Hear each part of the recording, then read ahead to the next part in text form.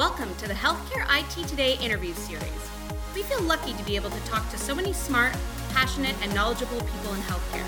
Now, we're taking our favorite interviews and sharing them with you. So sit back, relax, and enjoy perspectives on the world of health IT. Hello and welcome to Healthcare IT Today, where we explore the latest trends and interesting stories in health IT. I'm Colin Hung, and on today's program, we're going to explore an area of healthcare that we don't get a chance to explore very often, and that is autism. And joining me on this journey and giving me the education of how their organization is helping people with autism is Chris Sullins, Chief Executive Officer at Central Reach, and Nissa Van Etten, Director of Assessment and Clinical Training, also at Central Reach. Chris, Nissa, welcome to the program. Thanks, Colin. Excited to be here. Thank you for having us. So let's dive right in. Your company, Central Reach, helps people with autism. Can both of you talk a little bit about the latest trends and challenges in this area of healthcare? You know, when we think about kind of autism and some of the dynamics that are in the marketplace, I think it really revolves around three kind of big areas. So one is there's a severe capacity constraint, certainly across the healthcare landscape. I think, a lot of healthcare verticals, if you will, are affected, by staffing constraints and things of that nature. I think when it comes to autism, that constraint is significant. So there's about 2 million individuals under the age of 18 who are diagnosed to be on the spectrum today. There's about 59,000 board certified behavior analysts who are kind of the quarterbacks of care and who need to be associated with a case to get reimbursement from insurance and certainly to produce kind of the outcomes that everyone's looking for. And so when you think about, that number of kind of therapists, the number of individuals and families that need assistance, and a normal, I'll say, caseload for a BCBA, we estimate that there's probably less than half of the number of BCBAs in the market to serve kind of the community that needs assistance. And so, what that means is every single one of our customers, every single one of the providers in the market have significant waiting lists of families who need help, have the means to be able to receive and pay for that help, whether it's through insurance or privately, but can't do it just because there isn't somebody to kind of help. And so, for a technology provider like us, we're constantly kind of thinking about how can we help close that gap through technology? How can we streamline process? How can we take some of the kind of repeatable, I'll say back office things off of the therapist's plate so that they can spend more time with the individuals kind of that they're working with. Yeah, I'm in complete agreement. I think the field has moved in a direction in which technology does support the way that we can spend time with our clients. It allows us to kind of evaluate how they're doing. It allows us to capture that data immediately. I think back to when I was new in the field and everything was done manually, paper, pencil, I had to have my pen, my graphing right in front of me. And to be able to see the impact I was making meant that I had to sit after the session when the learner was not with me and see if I was making the right adjustments to intervention. Now that's done with a click of a button and I can pivot immediately within that moment. So, I think that we're moving in a really great space where technology is going to help us become more efficient to help these learners meet their outcomes that will help them become more independent. Now, one of the areas that your company addresses is something called an intellectual and developmental disability, or an IDD. Can you explain for our audience what that is? Sure. So some of the individuals that we serve, or the organizations that we serve are those with autism and IDD. Individuals with autism and IDD typically display deficits in communication skills. So being able to ask for their needs and wants when, speaking to family or teachers, adaptive living skills. So some of those self-help skills that we expect a lot of our children to gain as they increase in their age and independence. And then social communication. So really being able to build meaningful relationships with others.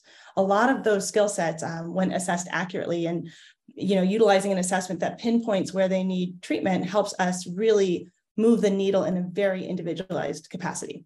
And that's a lot of the crux of the services that ABA provides with these individuals.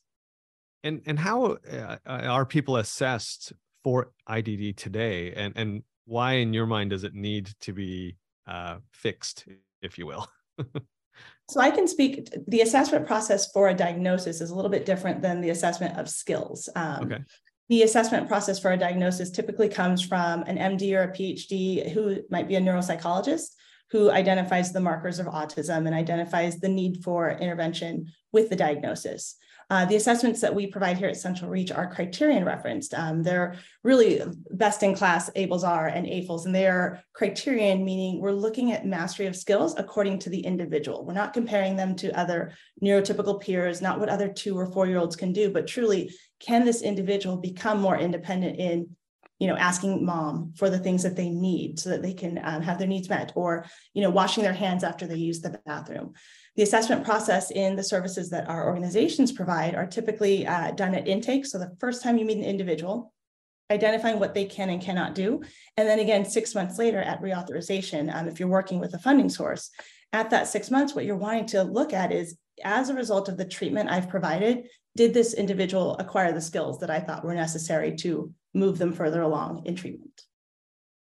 I think just to build on that, one of the challenges within the kind of industry is really determining kind of what is driving positive outcomes, and doing that in a consistent kind of manner, because again, it's so individualized, and each therapist kind of has an approach typically that they've had success with, and so it's very different than some other healthcare, kind of verticals, if you will, where it's like, okay, well, I need knee surgery. Like, there's kind of one way to do it generally, and that produces the outcome. Here, it's just, there's a wide range. And so when you think about the importance of the assessment and why we've made the acquisition of the ABLS-R and the AFLs and are embedding those into our product to kind of make it more a streamlined part of the workflows, to understand kind of what's driving outcomes, you really need to understand what is the things that you need to kind of work with that particular child. You need to understand what is it you did, which is all digitized in the workflow within our system. And then you need to look at the data that came out of it and say, okay, did that work? Did it not work? And that's generally kind of how ABA works.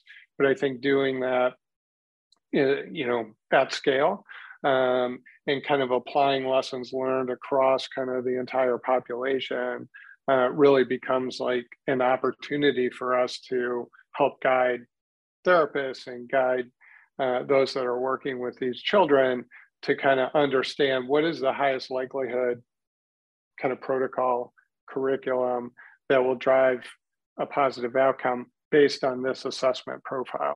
So it sounds like this assessment is sort of the crux, right? You get this right, and then the treatment, and how you help the individual really flows from that. So to me, it sounds like getting this correct and getting this done quickly, is core to having good outcomes for the individual.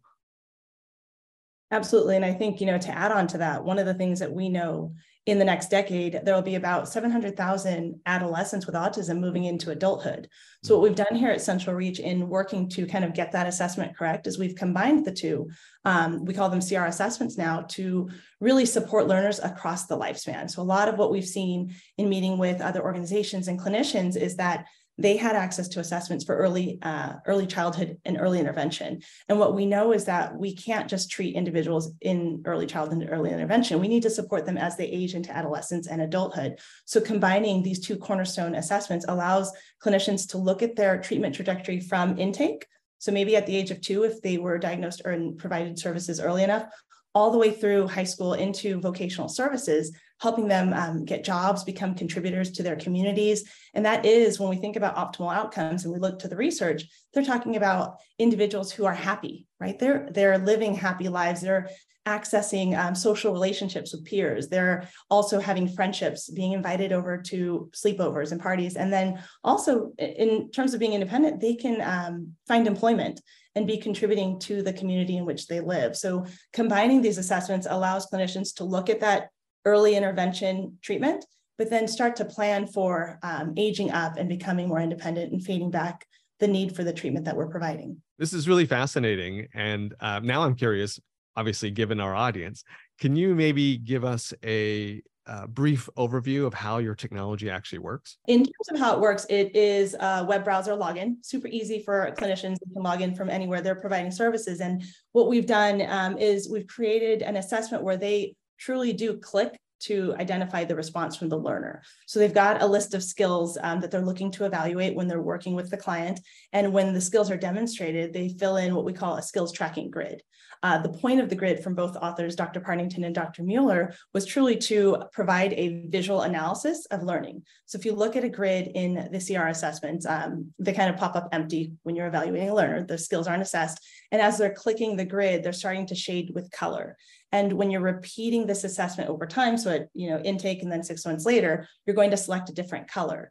At intake, I might select yellow. 6 months later, I'm going to select blue. When the blue is filled in 6 months later, that indicates to me these are the skills this individual acquired as a result of the treatment. So again, the technology is super user-friendly. We see them log in, they go and click the skills that they're assessing. And then now with Central Reach kind of really owning all of the technology, that we're able to pull reports to see which skills are most assessed, which are the skills that we're looking at to provide more intervention and treatment. And what we've noticed is early intervention skills are highly and most frequently assessed. A lot of the providers, BCBAs, work in that capacity. But since we embedded the AFLs with the ABLs, we're seeing a lot of clicks and selection of skills for those independent living skills. So dishes, laundry, being able to go into the community on their own to the grocery store, and super easy for the clinicians to take that with them on a phone or an iPad and begin to score as they're working with the learner.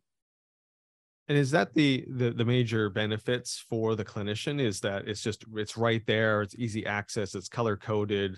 It sounds like it just makes them more efficient and more effective at helping the learner.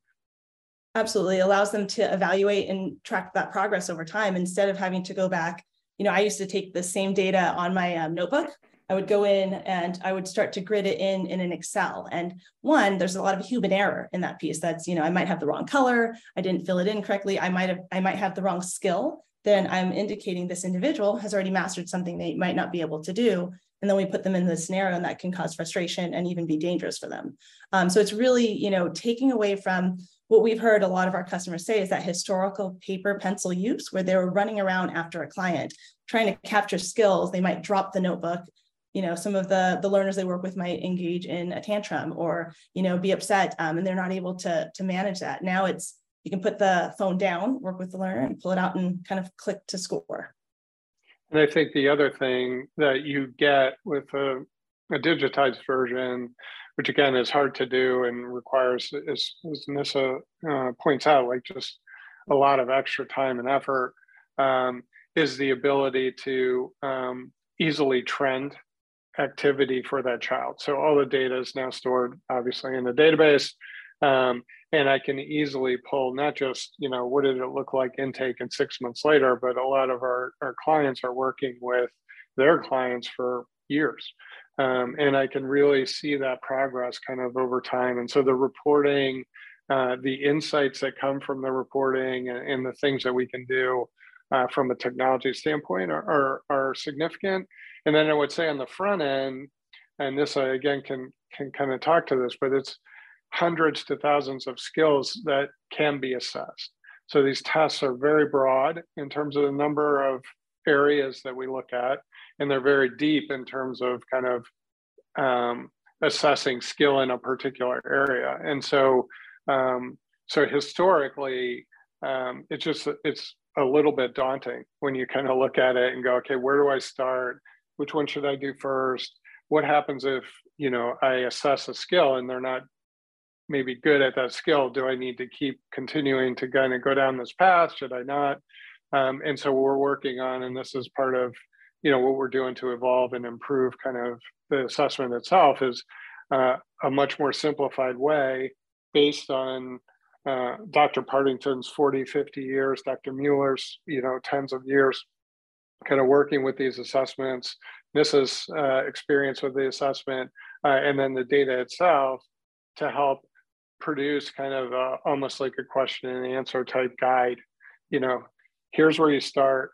Based on the answer to this question, you can skip the next 3 questions and you can jump to, question 6, which sounds relatively like simple in practice, but can be hugely beneficial to a therapist, especially when they're in front of a child and really trying to, make sure they both get it right, but do it in a very streamlined and fast way. I mean, it's very clear from what both of you are saying that implementing your solution is definitely going to help in the assessment and in producing the right treatment plan and learning plans for these individuals. But is there something, short of that, or maybe before that people listening and watching this can do to make that process better? I mean, I think, one, talking to the clinicians, those individuals who are on the floor, asking them, how can we support you in making this process better? How can we become more efficient in your assessment process? And 2, I think,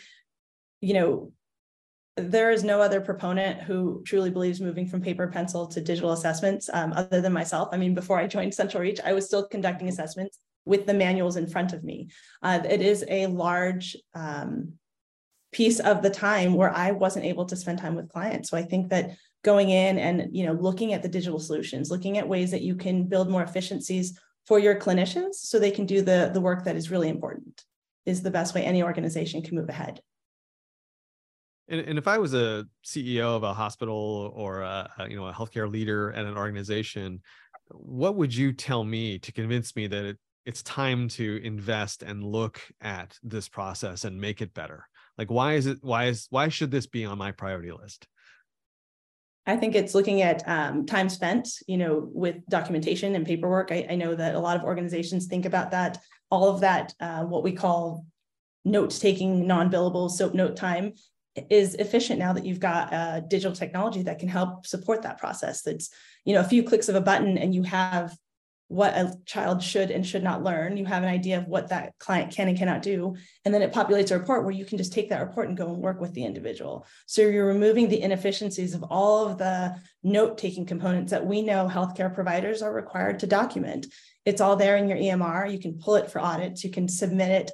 And then again, as a clinician who's been in the space for years, you're protected as the clinician, that if someone says, where were you July 12th at 9 a.m., I can pull that report. I can say I conducted an assessment and here are the data that indicate I was spending time with that client.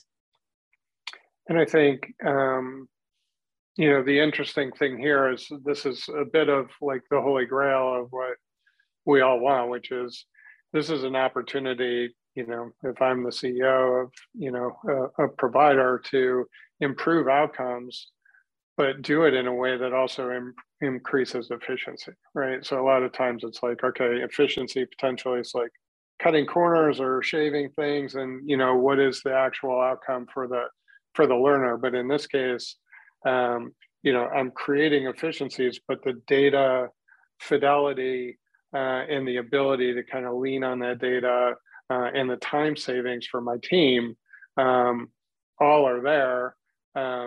But they all feed into what we all want, which is, improving the outcomes for kind of the learner. So we get, a better client experience, better learner experience, and frankly, a better staff experience as well. Yeah, and I think it goes also back to something you said right at the top, Chris. We have an access. We don't have enough people doing this, and so making them more effective and efficient can also help with access challenges. Which I think is also a great benefit to what you guys are doing. Let me ask this final question. Where can people go to find more information about Central Reach? Well, I would definitely direct them to centralreach.com. I think if you explore the website, there's a wide range of solutions that we offer for not only clinicians, but special educators. So we've got all kinds of solutions that support the needs of behavior analytic providers. And then we've got a team of experts that are truly touching every part of Central Reach as an organization, in product, in development, in training. We have a platform that provides training to clinicians because we also know that we want to support them as they develop in their careers. Fantastic. Well, Chris, Nissa, thank you so much for your time today and for being on our program and giving us this education on this unique area of healthcare. Thank you, Colin. We really appreciate it. I hope you enjoyed this interview as much as I did. I certainly really appreciated both Chris and Nissa giving me an education on the access issues and some of the efficiency challenges with IDDs and helping people with autism. I never really thought about how difficult it must be to do an assessment of this type using something like Excel or even paper. So I found it very interesting to learn that Central Reach is playing in this space to improve that. And as you know right now, anything that can help a clinician reduce time, reduce that administrative work, and to spend more time with their patients is a good thing. And hey, if you enjoyed this interview, we'd encourage you to go to our website, healthcareittoday.com, to check out more great content like this. I'm Colin Hung. Thanks for being here, and we'll catch you on the next video.